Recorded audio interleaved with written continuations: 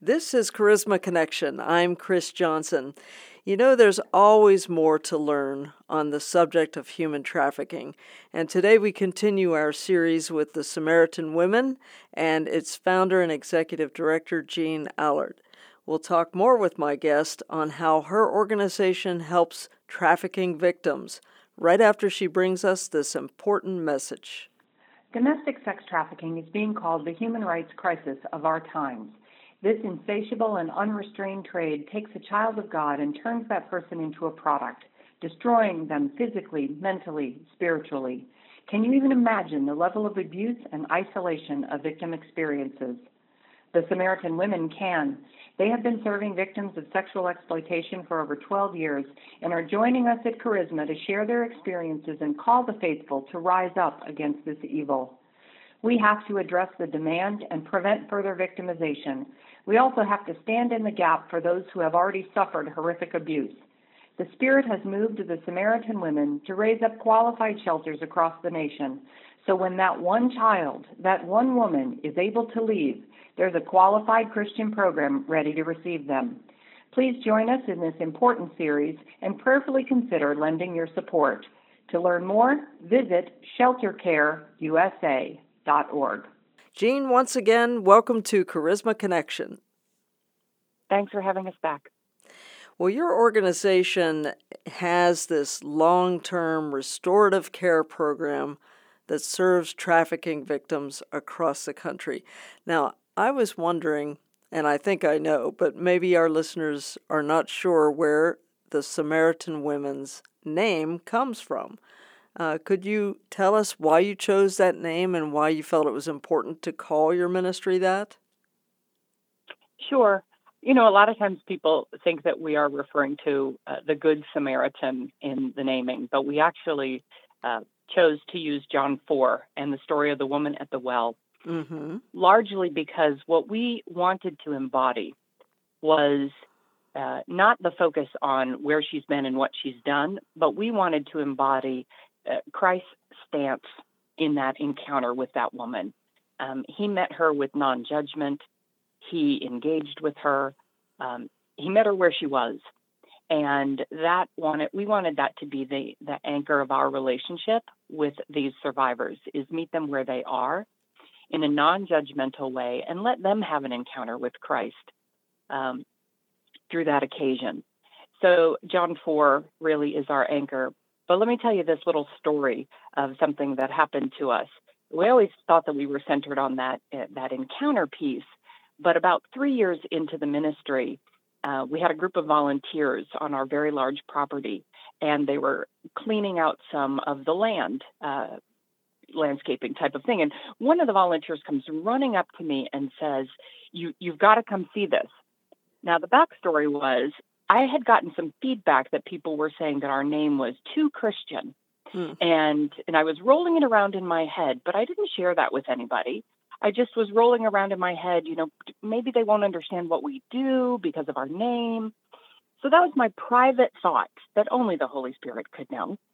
This volunteer comes up to me and says, you've got to come see this. You've got to come see this. And we walked about a quarter of an acre to this ravine area. And the volunteers had moved away all this brush and they'd uncovered a well. In that moment, I knew the name stays. Because if God's going to go through the trouble of giving me a well to tell me, the name stays. That's the way I took it. Definitely ties into John 4 and the woman at the well. Absolutely. Oh, that's great confirmation. So, and then there's the other piece. Let me just take this on. Sure. The other piece that is so important that took us years to be able to understand. There was a time, I want to say about 7 years in, where the Lord kept saying, go read it again. And my goodness, I'd read John 4 so many times.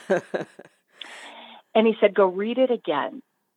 And this time the Spirit had my eyes rest on verse 39. Because of her testimony, many believed. And that made it so clear to me that the work that we are doing is not about the baggage that she brought to the well. The work that we are doing is what she's going to release so that when she goes back to her Samaria, whatever that is for her, her testimony is going to be life-changing. And that was an important reorientation of our focus to say, verse 39 is really the work that we're doing. And it's also not just about that one woman, but going back to the community. Because many believed. Absolutely. Love that. Well, sometimes it pays to go back to the scripture again. Many times. And read it afresh. I mean, it becomes very familiar, so sometimes we lose those things. Well, when you say shelter, and I know you have your institute, and you'll have to remind me of the name just now, the Institute for Shelter Care, I believe. Okay, so when you say shelter, what exactly does that mean in this case? Yeah, it's a bit of an umbrella term. And what we refer to when we say sheltering is actually a variety of models that all include some form of residential care. So if you think of it in the vernacular, it's programs with beds.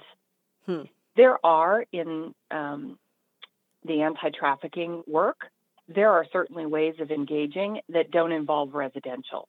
So you think of church groups that get involved in street outreach. Maybe they go to clubs. Maybe they have an online outreach.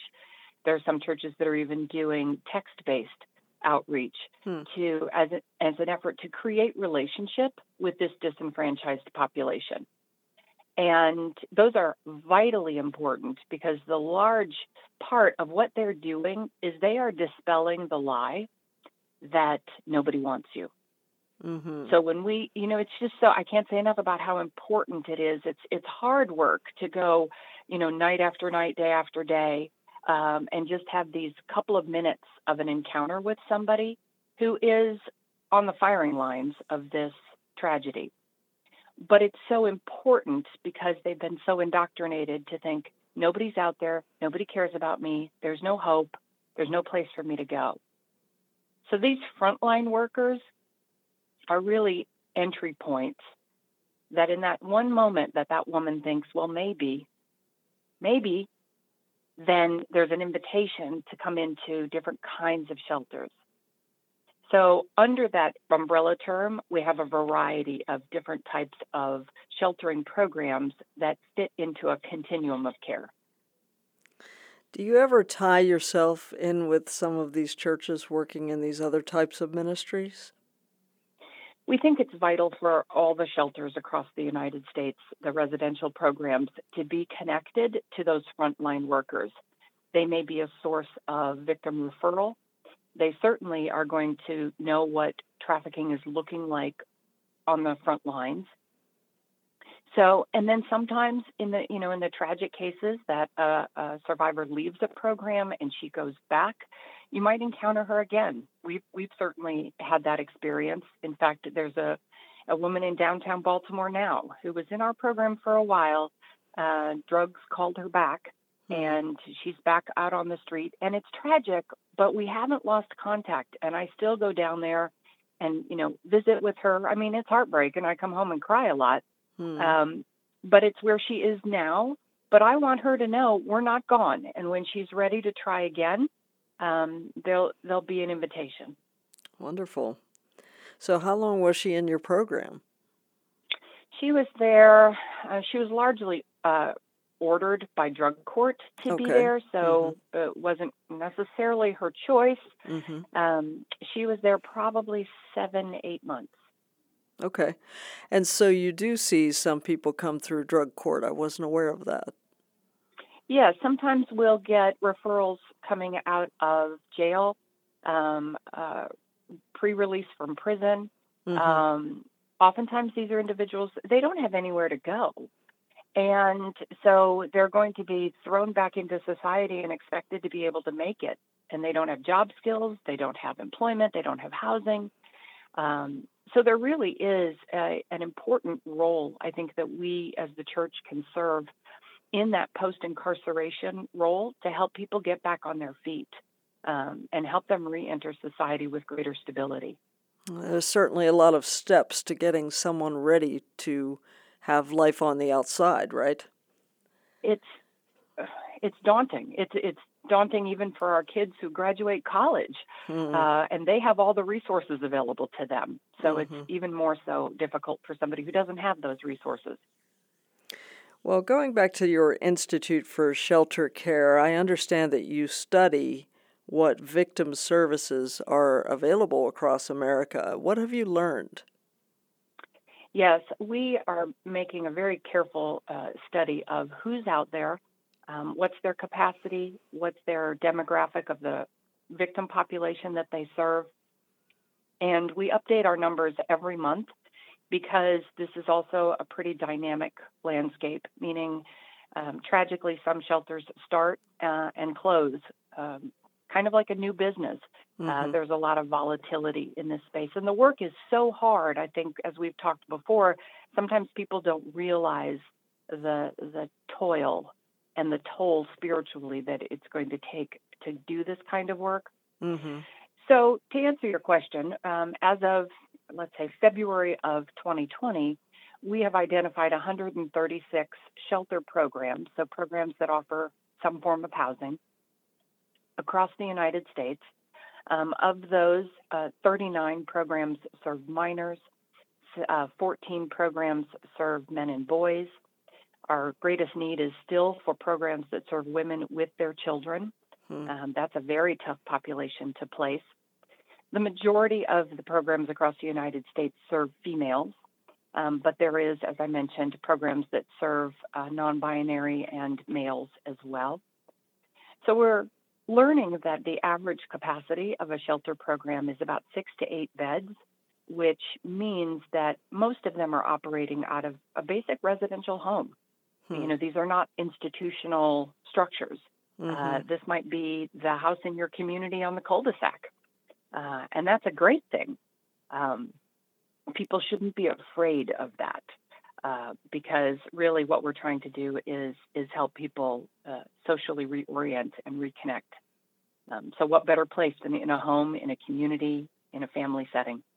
Yes, just to be in a normal home in a normal neighborhood. That's got to speak loudly. Well, I'm glad you said that because the number one desire that women have articulated in our program is the most difficult. But when we say, what do you most want more than anything? And the answer is almost always the same. It's to be normal. Now, most of us know there is no such thing, but we know what they mean. Yes. Because largely it means to belong. That's really the undercurrent of what that heart speak is saying, is I want to belong. I want to fit in somewhere. And to normalize means I belong somewhere. So that's a way we have to think about the idea of normal. Now, you mentioned 136 shelter programs, 6 to 8 beds each. That's like nothing, when it compared to the industry. Right. We're looking at maybe 1,100 beds across the United States to serve an extraordinary population. I mean, Texas just did a study that said 79,000 minors are trafficked in their state alone. So we're not even scratching the surface of the need for shelter care, which is why we have this initiative through the Institute to call the church to rise up and to help us fill the gap, offering more services along a continuum of care, engaging in this work, supporting existing shelters, etc. Yes, I would think that, Jesus, when he called us to make disciples, there was a multiplication effort and a commandment. And I think that's what you're trying to do when it comes to serving this population, to multiply the shelters, to multiply the qualified volunteers and professionals who are helping these people.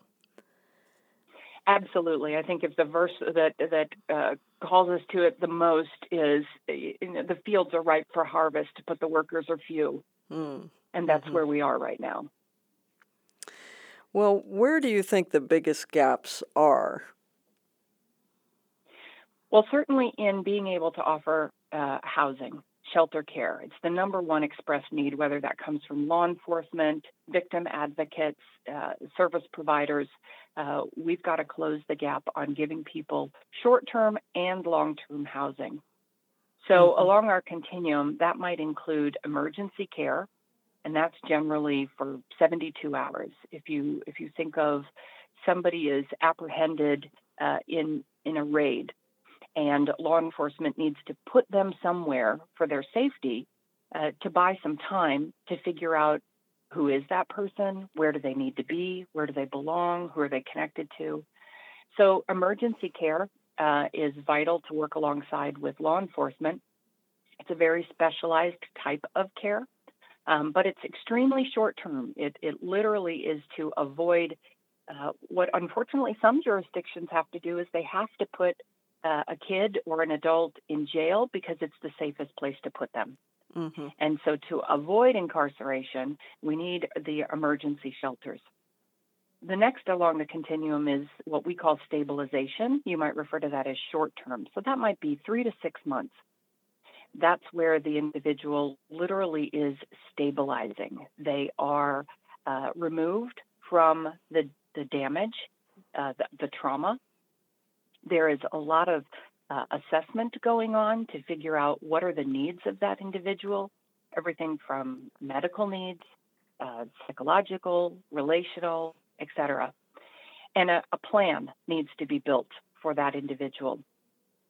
We believe that a number of folks will move on to long-term care, and that is oftentimes a year, 2 years. Ours goes up to 5 years. And that's really helping somebody build a whole new life. Academics, vocational, spiritual, social, life skills. And that takes a long time. And so the long-term care space is also in great need.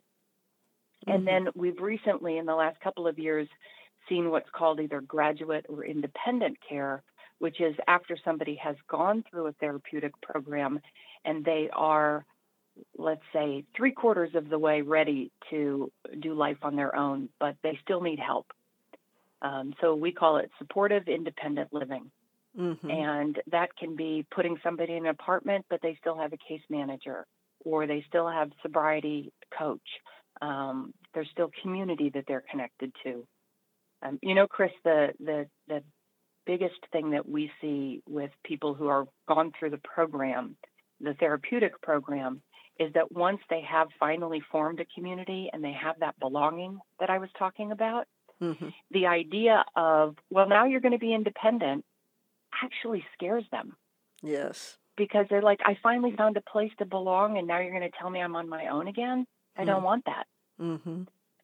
So it's so important that we don't break the community bonds in making that transition. Because at that point they can revert. Absolutely. It's like when your kid goes off to college. They want to know that they can still call back and say, Mom, I got a flat tire. What do I do? Or come home for the weekend. Mom, can you do my laundry? Exactly. I need some home cooking, or I've got the sniffles and I need to be babied. We all know what that's like. Yes. Well, it's a very long process, isn't it, to bring a trafficking victim out of their victimhood? It is, because what we fail to recognize, and I know some people don't like calling it modern-day slavery, because of all that slavery evokes in our mind and in our hearts. But there is a phrase in our field that I think helps us understand that slavery is appropriate, but it might not be the chains and the shackles around the ankles or the wrists. Modern-day slavery is the chains on the brain. And if you can get that, let that sink in, that we do understand this in a way, whether we think about Stockholm Syndrome or trauma bonding, we all want to connect to something, and oftentimes to someone or to a people group. And as we've talked before, if the majority of this population has been victimized as children, they're still looking for connection, security, relationship, bonding, and sometimes that's to very toxic people. But it takes a long time to undo those connections, those, you might even call them soul ties, which is very real in this work. And it takes a long time to build a basis of trust, to invite that individual to let go of those ties, and to accept a new kind of relationship, a new kind of being with others. Well, there's a certain kind of attachment that even the scripture warns us about when we associate sexually with another person outside of marriage. And I think you're referring to that really in some ways when you talk about soul ties or attachments or bonding issues. You know, I had a woman one time, and she was pouring into scripture, and she was trying to understand her trauma. And she came to me, and she was pretty upset. And she said, "You mean every person I've ever been with is now a part of me?" And she says, "I don't know how to deal with that." It was really important, I think, to her spiritual understanding to know that that doesn't have to mean ongoing trauma, but for her to understand that that is the way God designed sexuality, is that you become one with. And so she had to reframe. It wasn't a transaction. It was literally a spiritual connection, albeit in her case, bad ones. But I was excited about the fact that she was grappling with that issue, because therein lies the hope that as she moves forward, the way she will think about intimacy in the future will be that it is spiritual. It would be great if the whole country thought of it that way. We're kind of in a place right now where we don't see the spiritual side of intimate connection, and need desperately to reclaim that. Well, thank the Lord that He breaks chains. He breaks the chains of bondage. Amen. Well, there's a lot of work to do in human trafficking and in what you do there at the Samaritan Women. How can the church, whether that be a denomination or a congregation, help? Yeah, we as we've been talking, we think that this is the call to the church in our current day and cultural times, that the way in which we look at relationships, and in particular intimacy, there is an absence of any kind of moral foundation. And I won't get political about that, but I think anybody who you can see all around you that there's an erosion of any kind of moral baseline or plumb line for what is right and good for us in relationship with one another. So I think the church must engage in some of the issues that we don't want to talk about. We need to talk openly about pornography. And because we've got 11 and 13-year-olds is the largest population that is consuming pornography in our country. So it's kids that are marinating in this toxic material, and it's affecting their brains and the way they view one another and the way that they will carry that into relationships going forward. I saw a Pew study that said 68% of youth pastors are addicted to porn. That's We've bad. got a problem. Yes. We've got a problem. And so all of that is part of where we need to engage. We certainly see that the church is not demonstrating, or at least Christians are not showing, that we have a lower divorce rate than those who are outside of faith. And so marriages are suffering right now. And because of that, we see children are suffering. A vast majority of children who get exploited came from broken homes. Or single parent homes in particular. So the church can certainly engage in that. Foster care is a huge call to the church to engage.